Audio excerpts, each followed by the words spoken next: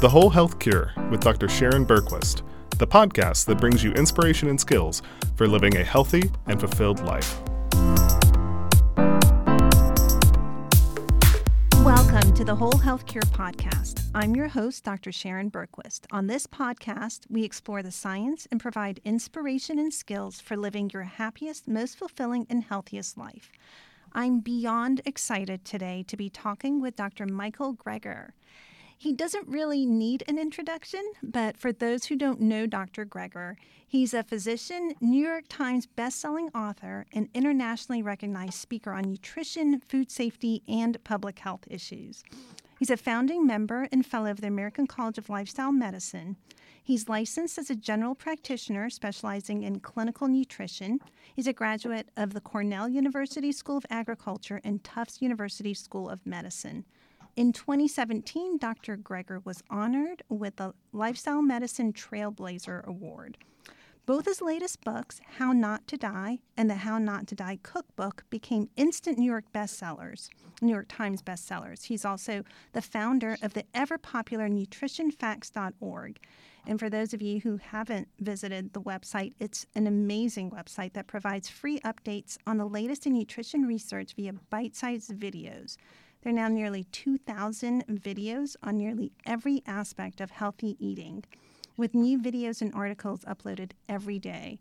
And 100% of all the proceeds he has ever received from his books, DVDs, and speaking engagements have always and will always be donated to charity, which is amazing. Dr. Greger, it's an absolute honor to talk to you today.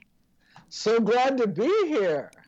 Yes, so I was actually there the evening you were honored with the American College of Lifestyle Medicine Trailblazer Award. Wow, that was so cool. It was such an amazing evening, and I couldn't think of a more appropriate person to be called a trailblazer.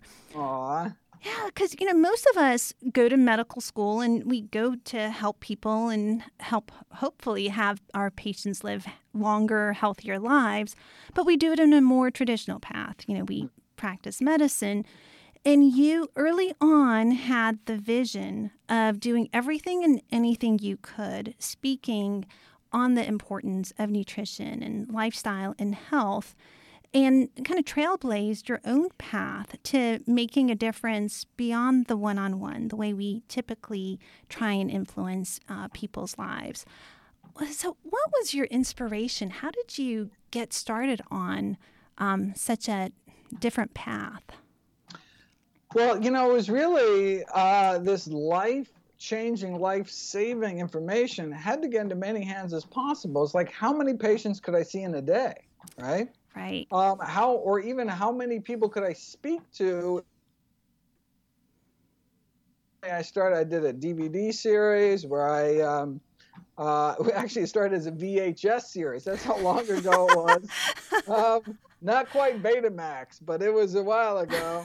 And then, just trying to get this information out there. But, I could, reach dozens a day in the clinic, hundreds a day, speak thousands a day with the DVDs. But the only reason I reach millions of people is going online. And so that's that's behind the genesis of nutritionfacts.org.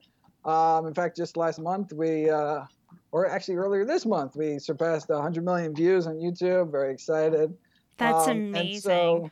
And so, it's just a feeling like I'm still doing medicine, but I'm just doing it in a bigger way.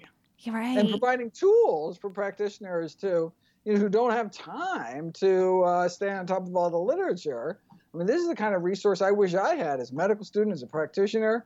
And so, just hoping to kind of train the trainers, teach the teachers to, get this great information into everybody's hands. Oh, and the information, for those who haven't visited the website, it's so well researched.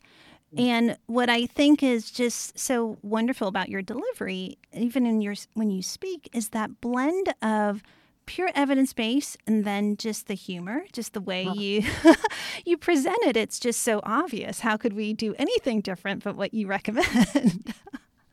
The humor is important. Otherwise, it's just I mean, it's so dense. The material is Right. so much information that if you don't lighten it up, I mean, there's just no way you can get through it. And so, yeah, I love, in fact, I'm working on a new presentation now based on the new book, which will be out in December. And that's the decision. So I just have, huge amounts of material to choose from. And it's like, do I choose the most? I mean, you think I choose the most important bits.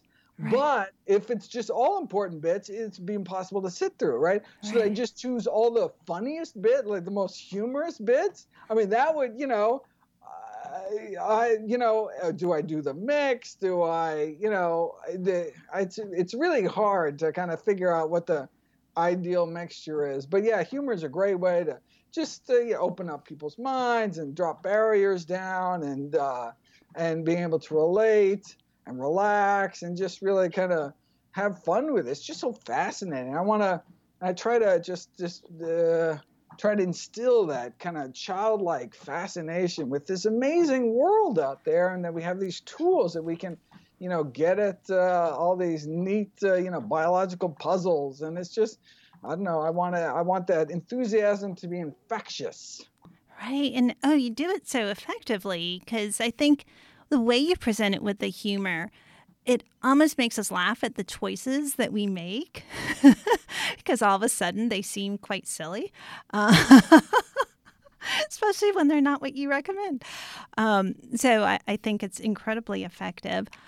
I want to talk about your new book, but before we do that, I want to also touch on your first book, How Not to Die, because I think most of our listeners are familiar with it, but some may not be. So to put what you're about to say with your new book in the context of just how impactful and powerful your first book was, I think that may be helpful to some of our listeners. So your first book, How Not to Die, instant New York Times bestseller, incredibly popular, well-read by people in healthcare as well as people who want to just live healthier lives. And just a quick overview for our listeners. So you go through the top 15 biggest killers, if you will, and really in a very rigorous 562-page way, go through diet and lifestyle ways to prevent, manage, and reverse, which I think is huge, all these conditions.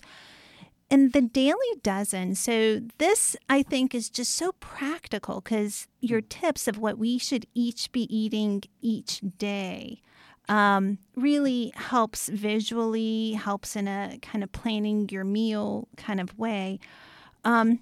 I have to ask, how do you do on hitting the Daily Dozen? It depends if I'm traveling. If I'm traveling, there's just no hope I'm going to, in some airport food court, be able to nail through the dozen. But when I'm home, I actually have control over my life.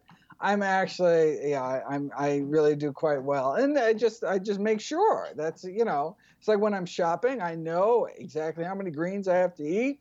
When I'm cooking, I know, and sometimes still I'll be like, oh, why didn't I put beans in that? I totally should have put beans in that, or whatever. But I'm pretty good about getting through them now. But, I didn't want to just be a reference book. I wanted to be kind of a practical guide. I'm making this kind of day-to-day grocery store type decisions. And so, that's what the whole Daily Dozen came out of. It's a free app on iPhone, Android. And it's just trying to inspire people, kind of an aspirational thing, just to kind of see how many check marks you can get throughout the day in hopes of inspiring people to include some of the healthiest of healthy foods into their daily routine. I love it. I think of it as the Fitbit of nutrition, right? If you don't get your 10,000 steps or you don't get your servings of greens, we all tend to, walk in the bedroom a few times, do some laps to hit the 10,000, right? So it's like before bed, just add a pinch of turmeric. Right. So I think it's perfect. And it's also such a relief to hear that you don't always hit the Daily Dozen, because I know with, myself, a lot of our patients, I think that's the hard part. It's just feeling that all or nothing tension, and if you can't do it well, then, people give up. And just hearing from you, who, quote, wrote the book. The perfect is the enemy of the good. Absolutely. And that's, I think, where a lot of people don't even want to take the first step. They're like, oh, I could never do it, so I'm not even gonna, cut down on my pepperoni pizza consumption. I mean, it's like, that doesn't make any sense. Biologically, maybe psychologically it makes sense, but biologically it doesn't make sense at all. I mean, any movement we can make towards eating, living healthier is better, right? Oh, 2 packs a absolutely. day is worse than 1 pack a day, right? I mean, it's true. Wearing your seatbelt half the time is better than not wearing it at all. I mean, in fact, it's probably twice as good. You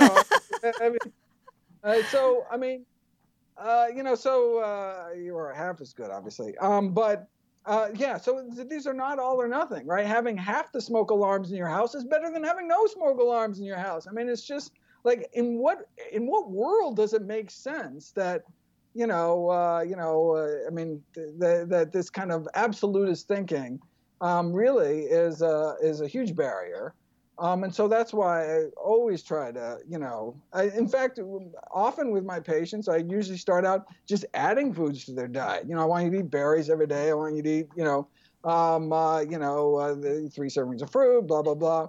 And then I'm not taking anything out of their diet, but just trying to slowly shift in hopes that we're taking up enough stomach real estate that there's just not enough room for the garbage by the end of the day. But any little tweaks can help. I think that's what a lot of these studies that I profile show. A lot of these studies, these people weren't eating perfect diets by any stretch. In fact, they were may have been eating the same exact lousy diets, but just adding strawberries had some amazing effect, right? Right. Now, yes, maybe by adding strawberries, they're eating a little less than some of the other garbage they were eating, but not that much. I mean, they're still eating crappy diets.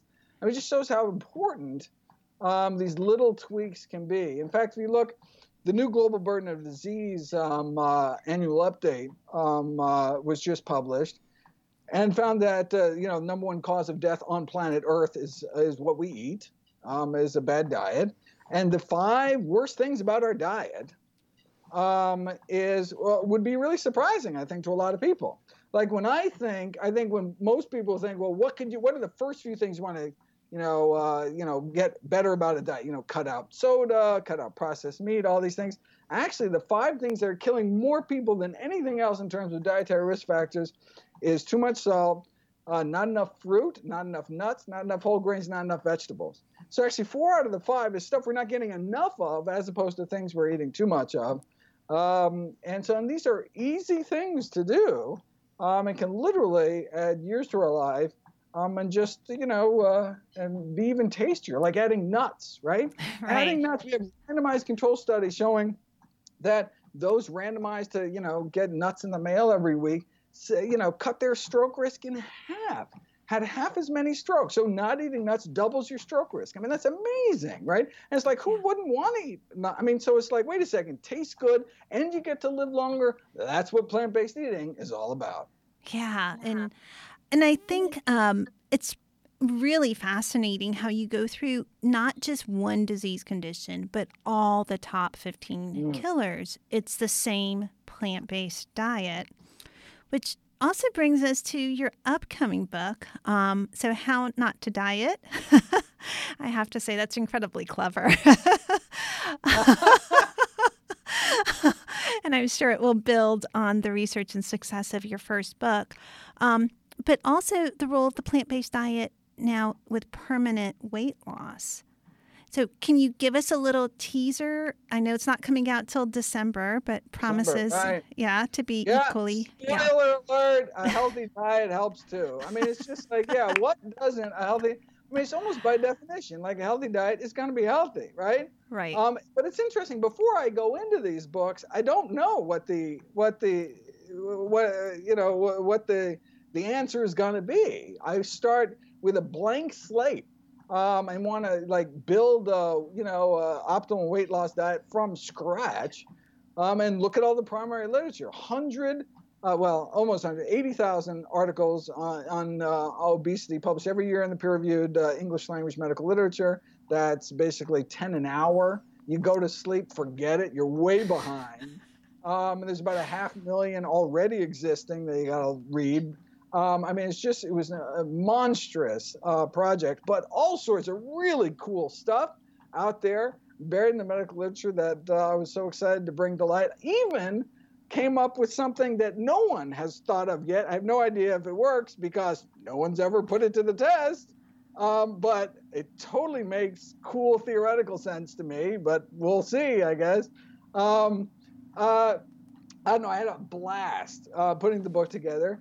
And so it's not a perfect overlap with it's not just like, whole food plant-based diet, that's it. It's actually some different, so I talk about food form, for example, food structure, actually some really surprising things about, so something like whole wheat flour, that's a whole food, right? Nothing bad added, nothing good taken away, but that actually is wrong. There is something that has been good taken away, and that's the food structure. Right. I talk about walling off one's calories, ensuring that your macronutrients, protein, carbon, and fat, are surrounded by these indigestible cell walls. So that's not just whole plant foods, but it is deflowering one's diet, for example. So powdered grains, even if it's whole grains, is not the best option for our microbiome and all sorts of other things. So that was kind of a different tack. There's a bunch of other little things that need to be tweaked, and then there's all sorts of non-dietary stuff like chronobiology and the timing of meals and all sorts of really wacky stuff that it's so much fun. I can't wait to get it out there. Oh, I can't wait. And that is such a hot topic, the chronobiology. I mean, there's such interest in circadian rhythms and, of course, intermittent fasting. Have you looked at the chronobiology stuff? It's mind-blowing, right? I mean, you can give the exact same chemotherapy at different times of the day, have 5 times less toxicity, twice the efficacy, same dose, same drugs, different time of the day. I mean, it's crazy. And for our listeners who aren't familiar with it, it's really the idea that we have a circadian rhythm, not just in our day-night pattern. I think we're all used to thinking, okay, with melatonin, you set your day-night, but that every part of our body, our digestive system, our gut microbiome, every part has its circadian rhythm. And that's the 2017 Nobel Prize in Medicine, was these peripheral clocks. You can take a tissue biopsy, right? Not only can you put people in the dark and still the cycle, right, without the sun. No, you can take tissue biopsies from people, and it's cycling. Your cells are cycling in a petri dish. Like, it's crazy. Yeah, and again, I know it's coming up in your book, but this intermittent fasting, which a lot of people use, not just for weight loss, but also longevity studies, et cetera, and the influence, not just what you eat, but when you eat it, has on the body. Can you give us a little spoiler on? Oh, absolutely. Yeah. Absolutely. So, and intermittent fasting is very interesting. So it can be done terribly or it can be done really well. No, seriously. So just like a plant-based diet, right? There's ways to intermittently fast that actually make things worse. Or time-restricted feeding. Depends when you restrict your timing. It can actually be worse than eating around the clock. And so basically the best is early time-restricted feeding. So you skip supper, not breakfast, or have a light supper, breakfast like a king, lunch like a prince. That's the way to do it. In fact, that may be behind some of the longevity, the longest living population on Earth, the Loma Linda Seventh-day Adventist vegetarians. They have just Adventist teachings that they eat big breakfast, sometimes skip supper. That's the way to eat. We front load our calories earlier in the day. I talk about the problems with alternate day fasting in terms of raising your cholesterol, but there's some fascinating study 50 years ago in Spain in terms of hospitalizations, in terms of benefiting morbidity, all sorts of really cool stuff. But yeah, I go through all that 5-2 fasting, intermittent fasting, ketogenic diets, water-only fasting. I had lots of questions too. And so it was as much for me as for anybody else. I love learning so much. Like, I'd be doing this even if I didn't have a website, right? I'd be just doing it for my own edification, for the benefit of my patients. But the fact that then I can take that and share it with everybody, that's just awesome. Yeah, I think it's really powerful, and it's such a, I guess, active area of interest, and to be in such real time with that information, because there's so many questions centering around it. And I think your point is such a great one, that anytime there's a trend, there's a good way to do the trend and a bad way to do the trend. You're probably right. It's like, Yeah. Plant-based diets that are more processed. You can Oh, be, yeah. a Vegan very, donuts. Right. exactly. Oreos is vegan, your Right. vegan diet. So similar to this intermittent fasting. So it's, great to point out how not to do it, how not to Right. diet, of Absolutely. course. Right. Exactly. I get it. Yeah, that's fascinating. And, your publishers also put a little spoiler on the internet about what you will be covering when it's released, or what it's already covered when it's released. And they also talk about fat burners, or Oh, yeah. oh, yeah, that little Okay. thing. Yeah. Yeah, no, I mean, so it's like How Not to Die, and that's split up into two parts. So the first half, I talk about the 17 ingredients to an optimal weight loss diet. So the more of the 17 you get, the better. It's not all or nothing, but then, because originally I was just going to go through all the popular diets. Like I'm part of the U.S. News and World Report diet panel, and so every year we get another 50 diets to rate. And it's like playing whack-a-mole, right? No matter, I mean, I could do a deep dive into all the diets. By the time it came out in a few months, there'd be new diets, right? So I was like, well, I can't just do it. What I'm going to do is here's the criteria for what would be a good weight loss diet, right? It has to be this, that, so I came up with 17 of them. And then any newfangled diet comes out, I say, okay, let's look down the list of 17. Oh, it nails 9 out of 7. Well, that's not bad compared to some of the others. Some nail 1, some are big fat 0, some 16, 7, really close, right? So that's the first half of the book. So put together kind of from scratch an optimal weight loss diet. But then second half of the book I wanted to do is kind of these weight loss accelerators or boosters, regardless of what you eat. There are ways to accelerate body fat loss. So like the chronobiology stuff, right? So whether you're eating healthy or unhealthy, 2,000 calories eaten in the morning are less fattening than 2,000 calories eaten in the evening. The exact same calories, exact same foods, different weight loss based on the time you eat. Absolutely amazing, all right? So, but look, we want to eat healthy too, but we can combine healthy eating with all these things in terms of optimum sleep and optimum exercise tweaks and fat burners and fat blockers and starch blockers and appetite suppressant, natural foods that suppress your appetite, things like that. And just all sorts of really fascinating things. And the fat burners, these things that increase your metabolism, increase your resting metabolic rate, to burn more fat basically while you're sleeping.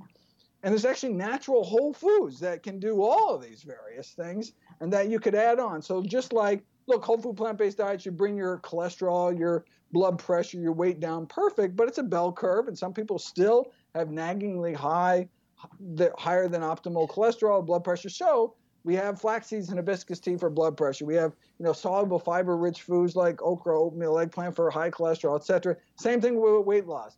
You get on a really good diet, the pounds should come off naturally. If you want to accelerate that, or if there's a few stubborn pounds that remain, here's a list of, I think I have 21 different things you can do to just push it a little further. Yeah, and that question comes up so often. How can I speed up my metabolism? So, it's interesting looking at natural ways to do it. And in the breakdown of working towards weight loss, certainly the plant-based diet helps in so many different ways, and these fat-burning accelerators are an adjunct to it. How would you proportion the role of each one? What you eat is more important, is most important, right? So yes, when you eat is also important, and there's all these other things you can add as adjuncts or supplements, but the most important is the center, what you're eating day in and day out. And of course, it doesn't matter really what you eat on holidays, special occasions, vacation, whatever. But on a day-to-day basis, we really should try to eat healthy, center our diets around whole, healthy plant foods. And then there's all sorts of, other little things we can tweak around the edges. But I mean, that really should be the bottom line. In fact, I was a little concerned in doing that whole second half of the book that people would just skip to that and go for the kind of bikini body and continue to eat their pork rinds and just be like, oh, I just have to eat my pork rinds at the right time, right? Yeah, just eat it for breakfast. Right, eat pork rinds for breakfast. And it's true. And no, eating pork rinds for breakfast would be less harmful than eating them in the evening. I mean, it's remarkable, but that hopefully that's not. Hopefully, people will actually try to improve their diets as well. But I mean, I went into it being like, the first book was about health. You want, you want health. You want to prevent, treat, arrest chronic disease. Here, this is what you eat. This second book, I was like, I'm not going to tell people to start smoking, which will cause weight loss. But I mean, it really was like weight loss at all costs. Like, what could you do to lose weight, with health being secondary? And the next book, How Not to Age, I'm going to talk about longevity, period. And again, just focusing on the foods for longevity. But there is remarkable overlap. I think, after a series of 10 of these books, we're going to be like, it's the same diet in the first one. But we just have to do it in the right time of day and with the aging, with the right mindset and purpose in life to bring it all together. Right. Oh, that's fabulous. And I ask that because I think there's such a market for quick fixes with weight loss. People want the fat burner instead of making the big changes that are necessary and just putting it all in the context of the diet as the backbone. So that's great. Let's hope. Let's hope. So, I was about to ask you what's next for you, but it sounds like it's another book. Yeah, so I'm on a 3-year cycle, new book every 3 years. 1 year I write the book. The next year I spend on the road speaking. And then the third year I write 3 years worth of videos for Nutrition Facts. So the videos keep going up, and then we just keep doing the cycle. That is phenomenal. With all the research that goes into your books, I'm blown away that you can do that in a year. Oh, well, I mean, I also have to have this massive research team. And it was harder when I was on my own, but now I have this whole team of folks that can do this work for me. I mean, I have people positioned in medical libraries literally around the world, in some of these big institutions in Europe. And so any article I want, even if it's pre-internet age, someone will scan me copies and email them to me that day, anywhere in the world, right? I have access to everything. And mostly volunteers, and it's just a beautiful thing that there's a whole kind of, just army of people out there who want to get this good information out. That's phenomenal. What a labor of love on all these volunteers, on the work that you do. Amazing. And just... I can't thank you for doing what you do because, I think you really are a trailblazer. You've made such a difference, not just to people who've read your books and watched your videos, but people in healthcare like myself who are part of American College of Lifestyle Medicine. We really are having the opportunity to follow in your footsteps amongst, the quote giants, if you will. And the work that you do, I think, has made the path easier for each one of us at our own medical centers as we try and encourage these types of programs. The data is there. It becomes more mainstream. The more you make it mainstream and a part of culture. So I can't thank you enough for all the work that you do and for taking the time to talk to us today. Absolutely. So excited. Keep up the good work yourself. Thank you so much. You have a great day. You too. Okay, bye-bye. Bye. The Whole Health Cure is brought to you by Emory Lifestyle Medicine and Wellness. For more information about wellness assessments, classes, and other resources, please visit our website, emoryhealthcare.org/livewell. This material is copyrighted by Emory University.